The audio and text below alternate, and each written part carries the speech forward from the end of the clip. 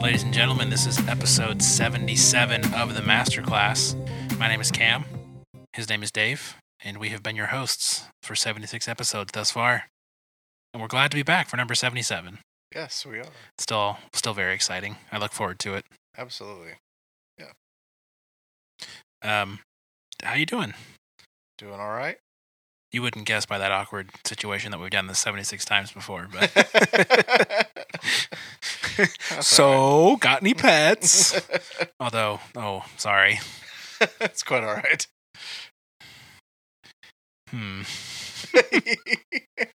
Well, now that we've thoroughly gotten that out of the way, Dave, we have finished the first, we started at the very end of chapter 4 of Matthew with the temptation of Jesus. That's where we started.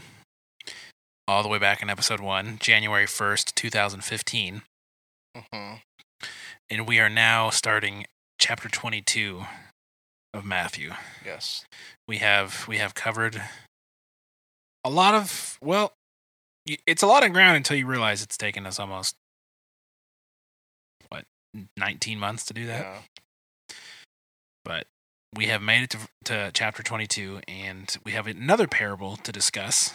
But before we do that, I want to tell our listeners something. Okay.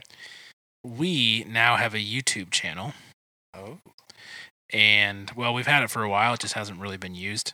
And I decided that I was going to start posting our podcast episodes on YouTube. So if you know someone that would be interested in this podcast based on, the content, or you just think that they might appreciate the conversation we have going on here, but they're not really into subscribing to podcasts and listening to, they're more of a YouTube person. Well, you can just say, hey, here's this podcast I listen to. You don't have to download it. You can just go to YouTube and listen to it.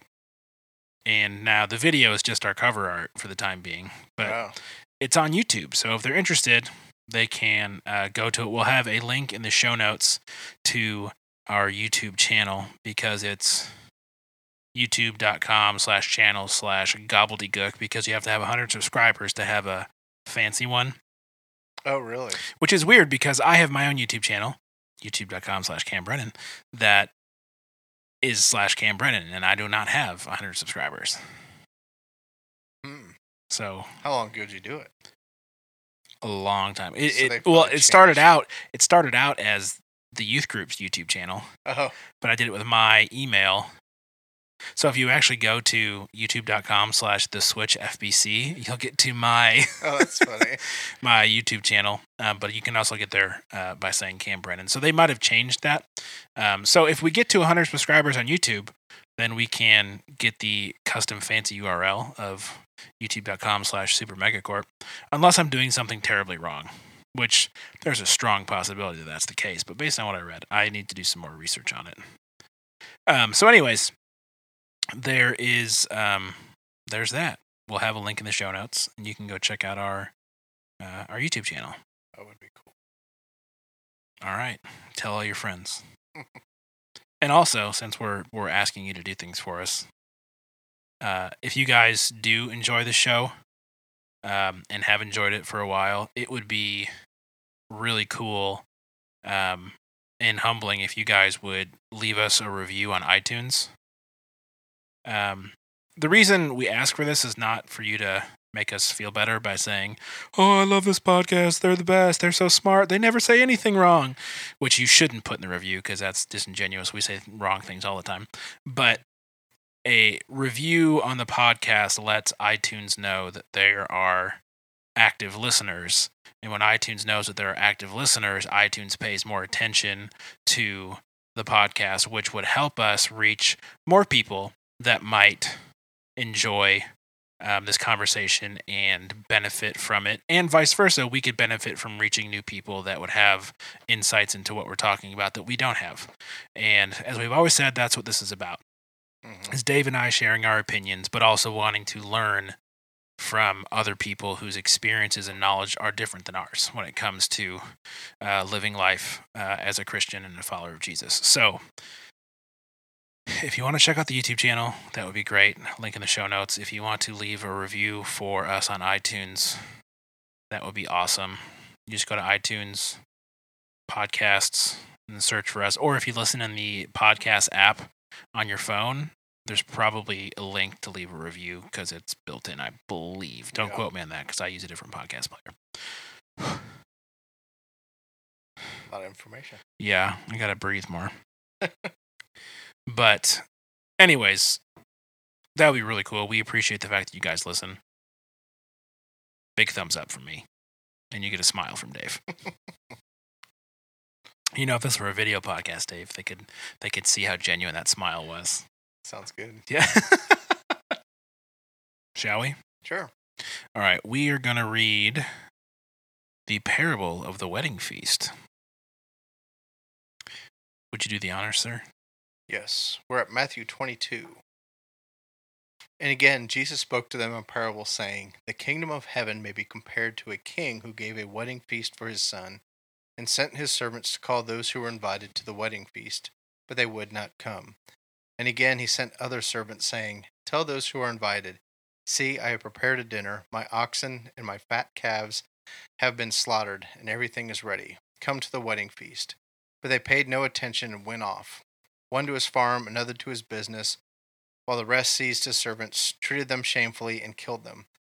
The king was angry. And he sent his troops and destroyed those murderers and burned their cities. Then he said to his servants, 'The wedding feast is ready, but those invited were not worthy.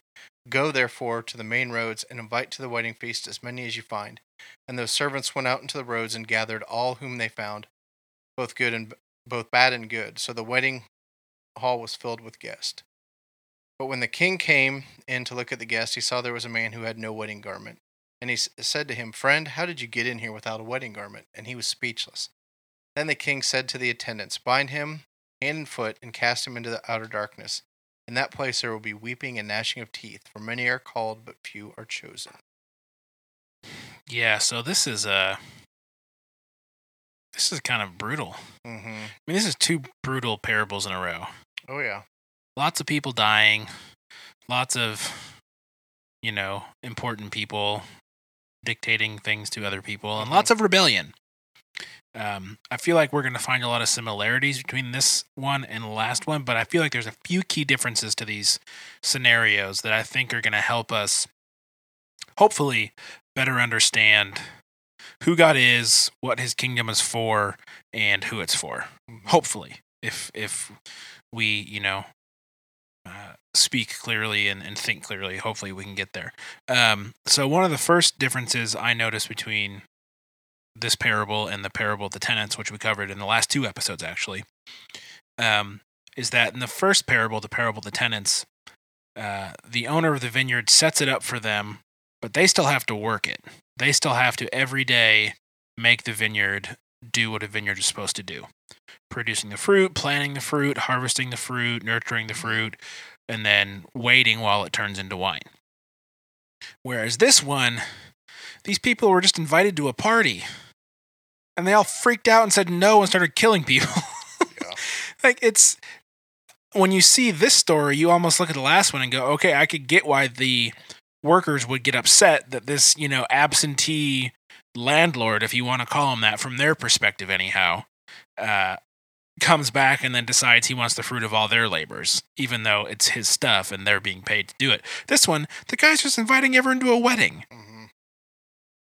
And some of them decide, I'm so angry you invited me to come drink, eat, and dance for free that I'm going to murder your servant. Like, this one to me makes no sense. From the why wouldn't they go to this guy's party? I mean, unless it was, someone truly terrible, like Hitler was throwing a feast and he was inviting all the Jews to come hang out at his party. You could understand why they would react that way. Yeah. But I think hopefully, again, at the end of this, we'll understand. We'll have some discussion on human nature and sin and the blinding it can cause to an obviously good invitation. Mm-hmm. So, what are your initial thoughts? Well, both our previous parable and this parable are talking about the kingdom of heaven. And it's not something that I think we really spend a lot of time really digging into, and what is the kingdom of heaven, and um, really paying attention to what, well, I guess I don't do a good job of paying attention to what he's talking about with the kingdom of heaven, because I very much kind of have this idea of, oh, the kingdom of heaven is after I die and you go to heaven and that sort of thing. Um, and again, it's kind of this, well, it's a nice place, it's a happy place, it's the, but both of these stories are very violent stories.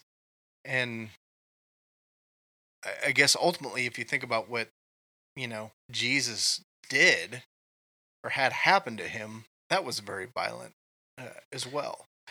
And as Christians, I think we tend to, we push the violence away, or at the most, we'll even kind of tolerate of, well, that's the Old Testament. God was a violent, vengeful, wrathful God. Yeah, in the but Old he Testament. went and saw a shrink, and now he's not angry anymore. Yeah. But I even had that thought as you were talking of like, man, this sounds really Old Testament. And then I'm thinking, but wait a minute, Jesus is about to get beaten and tortured and murdered in the most heinous way they knew how to. Mm-hmm. So maybe I need to check my, this is too violent for the New Testament thing. So the fact that that's exactly what was going on in my head as you were talking. So that's, we got a glimpse of it last time. And then this to me is a little bit more, while I understand the previous parable a little bit better in terms of why things would happen, I feel like this is a much more direct sort of comparison in terms of, God being the king and him giving this awesome opportunity, this awesome gift, this awesome, just sort of, why would you not take it kind of an opportunity, and ultimately how humanity responds to that. And so, yeah, it's one of those situations where when you read it in a story like this, again, it's that whole David and Nathan scenario where Nathan tells him this story, and David hears it and goes, "Oh, that's ridiculous! Who would ever, shame on that? Who would ever do that?" And then he's like, "Oh, but it's you." yeah. And so when you read this again, I'm going to repeat myself. This person, this king. So when a king throws a wedding, you know it's going to be a big deal, right? Mm-hmm. There's what's the downside of a wedding? You get stuck next to the crazy uncle at the table, right? But there's wine, there's food, there's dancing, there's storytelling. All of that is fun and enjoyable, and it's like a free date. Mm-hmm. You get to get dressed up and fancy, and you get a nice dinner, and these people are just acting as if he's offering them cyanide or some, just terrible thing. And when you read it like this, it seems like a ridiculous reaction. But when we look in the world that we live in, when we look in the streets that we live on, when we look in the families that we're a part of, and we see people rejecting the gift that we know is good, like these people, then all of a sudden it brings on a whole new light of, oh my gosh, this really isn't as ridiculous as it seems. This is reality. Mm-hmm. And I say it's not as ridiculous because somehow in the transition from story to real life, it loses its obviousness for whatever reason, because we've seen so many people throughout the course of history, and especially, currently in the lives that we're living now. I guarantee you everyone listening to this podcast knows someone in their family who has rejected the gift that God's offered them. Mm-hmm. And so when we see it like this parable where we're on the king's side. Like, why would you not come? And to them, for whatever reason, they see that invitation as legitimate reason to run and flee. Mm-hmm. And to me, that's where the disconnect is, because I don't understand why people would react that way. I mean, like, I have ideas and I have theories, but because I haven't reacted that way, I don't have any real life experience as to why someone would. Mm-hmm. And that doesn't mean that I'm smarter than that person or better than that person. It just means I don't understand. I don't have real life experience or reason for why I would look at the gift that God offers us through Jesus and go, you know what? No thanks. I'm going to just go, flee or kill one of your servants that told me about Jesus. Right.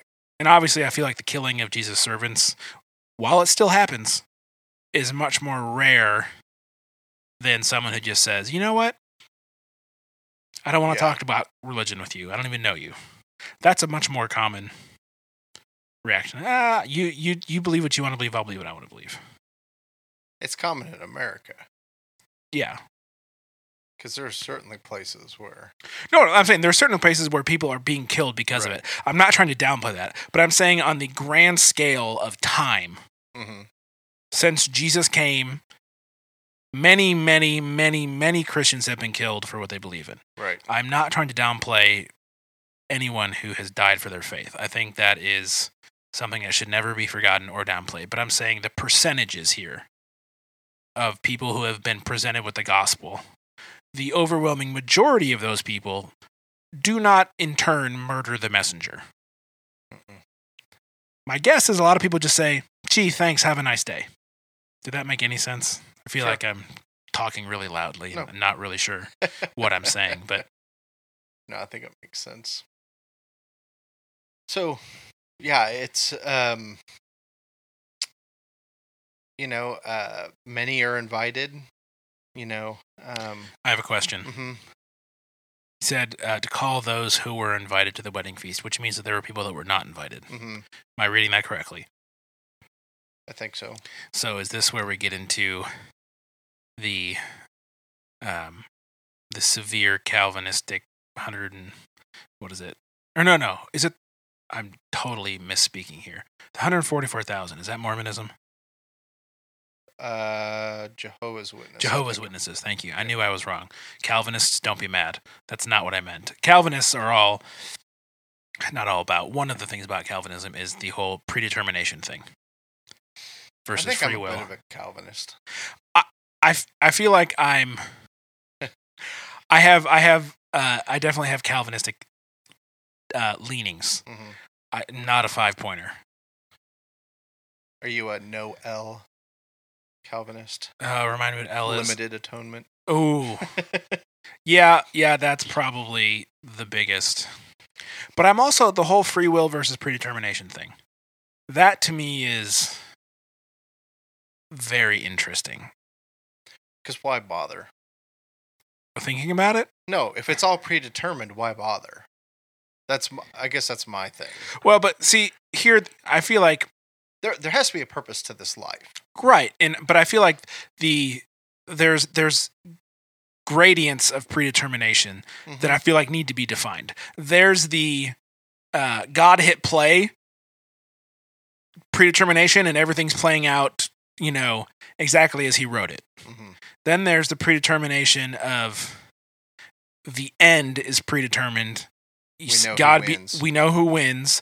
And that leads to the whole God, in Genesis 50, you meant these acts for evil, but God has meant them or is turning them for good, or whatever the phrasing is.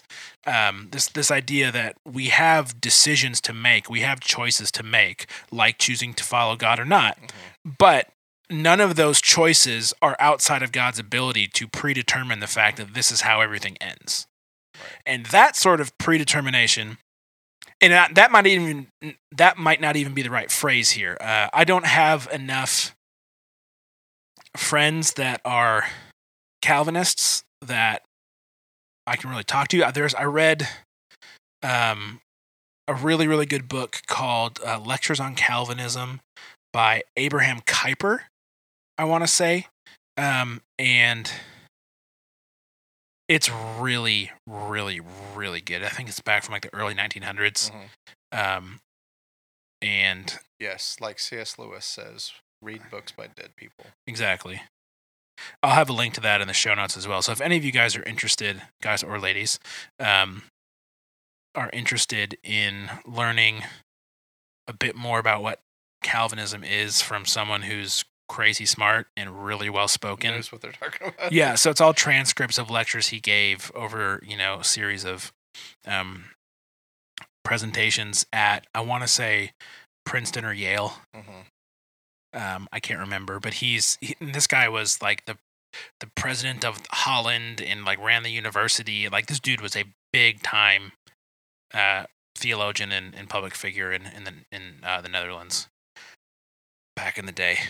Anyways, wow, we went to predetermination versus free. Anyways, my issue with predetermination and free will and the tension there is what you said. Like, am I choosing right now to pick this glass off the table, or did God preordain that? Yeah.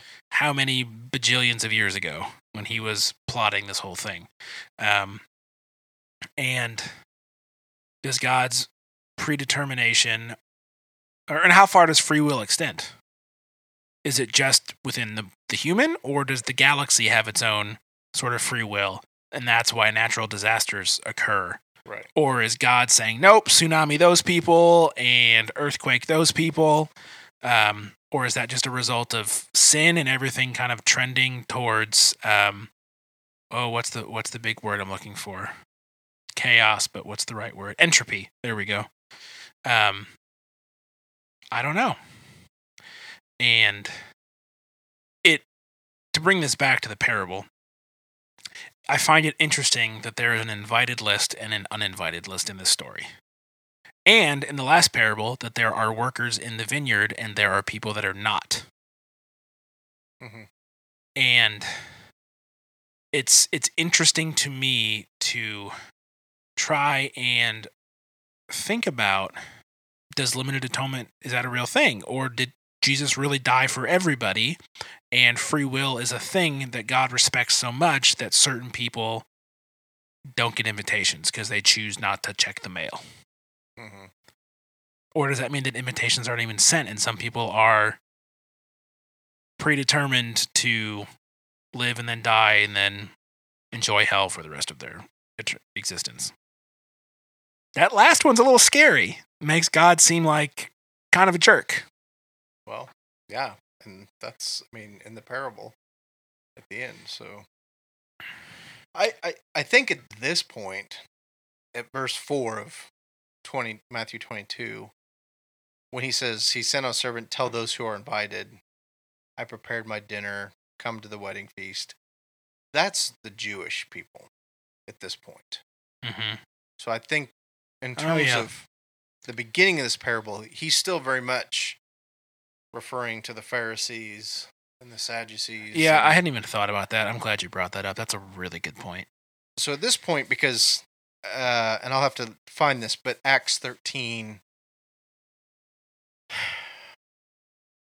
like 40 something, it talks about, there's kind of that statement of, this was for the Jews and now we're going to open it up for the Gentiles. And see, I'm glad you're here because I was going off on this huge tangent and you just brought it right back to like actually making sense. I don't think it's completely a tangent because that's still in the parable. No, you're may right. Not be there yet, but your contextual reading of that helps me understand a lot better what Jesus is telling to these people. Okay. I totally got that in the parable of the tenants. I thought that was totally obvious. And not a week later, I'm reading the next parable. I'm not even thinking about the Jews and the Pharisees versus the believers, non-believers. Yeah, what's the word I'm looking for though? Gentiles. Gentiles, yeah. That helps me understand this so much better. And it makes sense because Judaism is still actively practiced today alongside of Christianity. Yep. And so there is still this group of people that was presented this opportunity and has chosen to go a different direction. Yeah. Yeah, that helps me understand the parable a lot better. I mean, obviously, there's still questions about what it means for us now, but thank you for that. No problem. And so they paid no attention. One went off to his farm, the other to his business. So there's this element of they're choosing the things of the world. And that was one of the things that stood out to me in this as well. Is it's a parable, and he really doesn't like go on this. For verse 5, doesn't say they do things like become super religious and value their self-righteousness and that sort of things. I mean, he very much is like, well, they chose things of the world. And then are those that seized the servants, treated them shamefully, and killed them. And so, up to the point of, John the Baptist, and then Jesus, and then all the disciples, it continues. And is John the only one that doesn't get martyred? Yeah, he gets to, go Island of enjoy Patmos. Yeah. Patmos for. So that's where we get to the feast is ready, but those were invited were not worthy. Go therefore to the main roads and invite to the wedding feast as many as you can. I'm going to look at the verse here. So Acts 13:46, Paul and Barnabas spoke out boldly, saying, "It was necessary that the word of God be spoken first to you, the Jews. Since you thrust it aside and judge yourselves unworthy of eternal life," I love that. "You judge yourselves unworthy of eternal life. Behold, we are turning to the Gentiles." And so I think that's what's going on here is that, well, you decided you didn't want it. So here we go. That's a really interesting way of saying you don't want to accept the gift. You've deemed yourselves unworthy. Like, I got to imagine that ruffled a lot of feathers, especially among like the Pharisees and the scribes that are, thinking they're all that in a bag of chips, if I can use a phrase from the 90s. Yeah. But you've deemed yourselves. I mean, that puts it in perspective, even though, and how clever is that? Where God is saying, "I'm willing to do what's necessary to make you worthy by sending Jesus to die in your place," and Satan can so convincingly corrupt a person's outlook that they can look at that and say, they may not be saying it in their mind that, no, I'm unworthy of that, I can't accept the gift. They're so confident that they don't need it, that a seed of unworthiness never comes up that way. When Satan puts that doubt in your mind, or just turns you a little bit by a little bit to do things that are not of God and are of Satan. And when you see something that is of God, you can't even recognize it because it doesn't fit the norm of what life has become. And that's where, for me, when we talk about free will and predestination, all that kind of stuff, I mean, I can genuinely tell you that I am like one of the most humbling, just overwhelming thoughts for me is, why have I chosen to accept this? Why do I believe this? Why was I fortunate enough to be, born at a time and a place where I heard the gospel and, responded to it and have pursued it? Because there's this part of me that's like, I'm not smart enough to choose this. I don't like, so that's where I'm like, it is truly irresistible grace. It's just, God has done it. I have not done it. And I have just a hard time just wrapping my head around well, did I really choose him? I feel like I didn't have it's not that I didn't have a choice. It's truly I can't imagine myself doing anything but that. And now, granted, I didn't have a I didn't live life, and then have to come back to God or I grew up hearing it, even though my parents weren't, Christian when I was younger. I still, I think I've shared this before. The musical Jesus Christ Superstar. I heard that in the early '70s as a small child, and even Andrew Lloyd Webber's version of Jesus. I guess it's the gospel story. That seems weird to say that, but but it was something that's like resonated in me even as a little kid with this movie, because it was a movie that I saw. I didn't go see the musical on Broadway as a 4-year-old. Um, it struck a chord with me. I was like, I believe that this Jesus is who he is. And there's, I think it's and I know I've probably talked about this in an earlier podcast, but I think it's Jesus before Pontius Pilate, but I'm not 100% on that. But I just remember even as a child, the words just being like, this is really God. He is who he says he is. And I don't know, well, I know it comes only from God. And so it's hard for me to say, I chose that, because for me personally, my experience was I knew nothing but to choose that and gravitate towards that. And even the first time I actually heard the gospel message of you can pray to receive Jesus Christ and have him come into your life and you can be forgiven of all your sins. First time I actually heard somebody say that, I was like, yeah, I'm doing that. I was like, all right, yeah. And again, we throw that term fire insurance around, but there's nothing wrong with that. I mean, there's very much if you have a sense of eternal damnation, of this is what my fate is, and you believe that, why would you not grab a hold of an offer to be saved? That's not a word we use a lot anymore. Saved.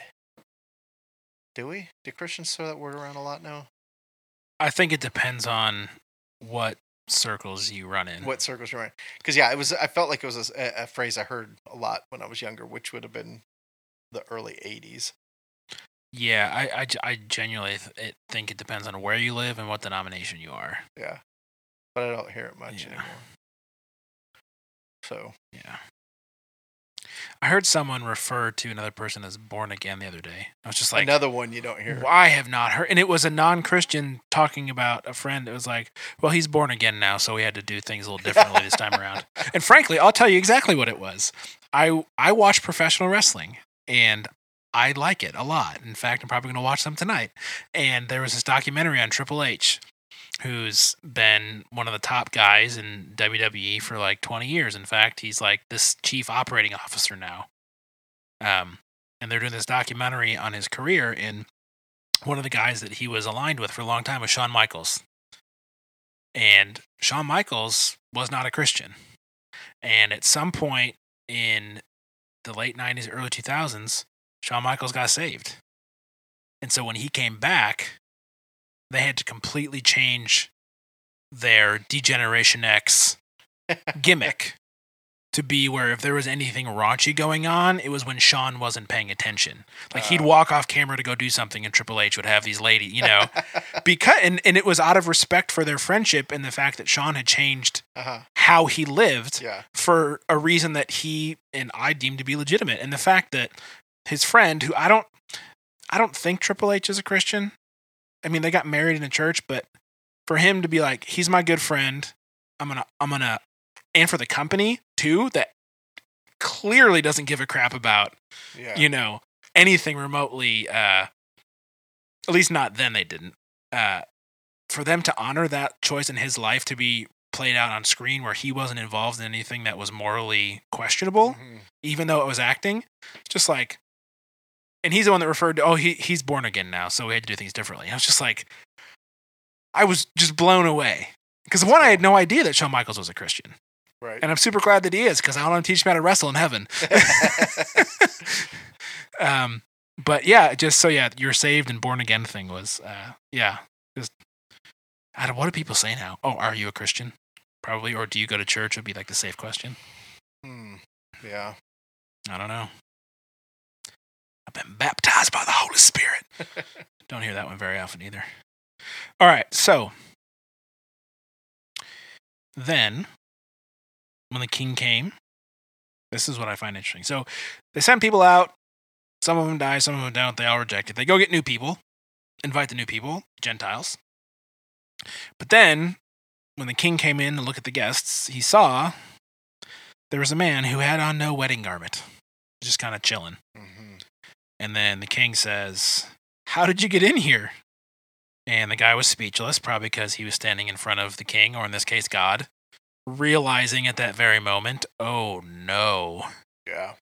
And then the king said to attendants, "Bind him hand and foot and cast him into the outer darkness. In that place there will be weeping and gnashing of teeth, for many are called, but few are chosen." Let's leave that last line for later. But, I mean, dude, talk about a final judgment. Mm-hmm. I've kind of always, inwardly hoped that, at the end, God would be like, "Any last takers? Now that you've seen the glory and the power and the majesty?" But there's no wedding garment for this guy. Now, how he gets in is a better question. Yeah. I feel like heaven should have the best security ever. But I just find it very telling of God's sense of justice.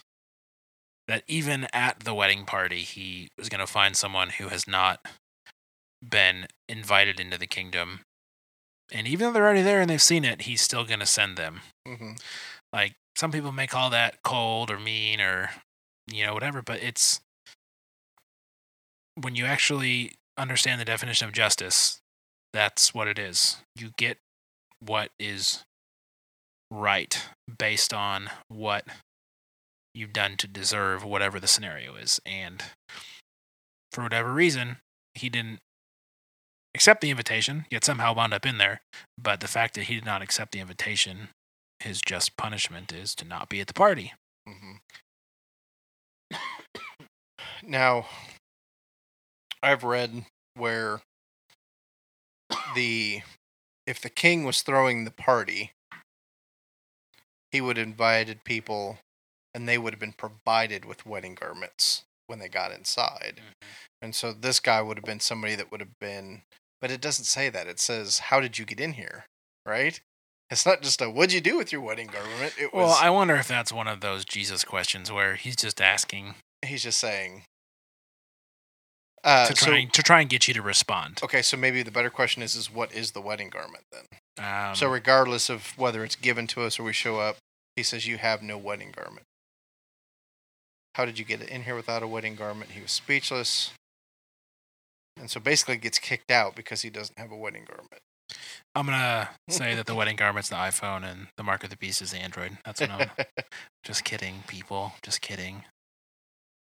I have no idea what the wedding garment is. I'm assuming it's the righteousness of Christ because, and I can't think of an exact spot here, but when, I think it's in Paul's letters, that when we die with Christ or buried with Christ and are raised back to life with Christ, we have taken off our sin and put on the righteousness of God, the righteousness of Jesus, so that when we are presented to God holy and blameless, as the bride, I would imagine it is a physical metaphor for the righteousness of Jesus. Yeah. That we receive freely. Just a guess, though. Yeah, I mean that would be my assumption as well, that it's that nothing we can do, nothing. It's not our effort, it's not our works, but it's very much the grace and the. And it's definitely not a tuxedo T-shirt. That's probably what that guy had on. It's very possible. I really want that to be the show title, but it won't be because that's not helpful. All right, so the last line, for many are called, but few are chosen. Ooh. Yeah, that's It sounds like an advertisement for the Marines or something like that. Dum, dum, dum, dum, dum. Many are called, few are chosen. The few, the proud, chosen. Yeah, good question. That we kind of danced around earlier. Well, I mean, we left it till the end. It seems weird. Like, I feel like if I'm going to call you, that's me choosing you. Mm-hmm. You know? Because it would make more sense if it was for many are called, but few have chosen. That makes more sense. Yes. But yeah, this phrasing, for many are called, but few are chosen, leaves me not knowing what to think. So I'll tell you what I'm going to do. Mm-hmm. I'm going to throw it to our listeners. Okay. To see what they think about this passage. And then they can let us know what they think, and then we can report back next episode. So, dear listeners, this last verse 14 of chapter 22 in the book of Matthew. For many are called, but few are chosen. Let us know what your thoughts are specifically about this verse, first of all. Then secondarily, but equally as important, what your thoughts are about the rest of what we said, especially, maybe free will versus predetermination, Calvinism versus Arminianism, or Molinism if you're a philosopher and want to go the middle road. Genuinely, we want to know what you think, because Dave and I are, while not physically, I think metaphorically scratching our heads about this one. Mm-hmm. And in respect of your time, we're going to kill the episode here. But you can get in touch with us. Emails hello@supermegacorp.net, or you can get Dave on Twitter at 108HBO. Send him some love. He broke his arm. We didn't say that. So make sure you send him lots of funny pictures on Twitter, 108HBO. And I'm at Cam Brennan. And we'll be back next time. Bye. Bye.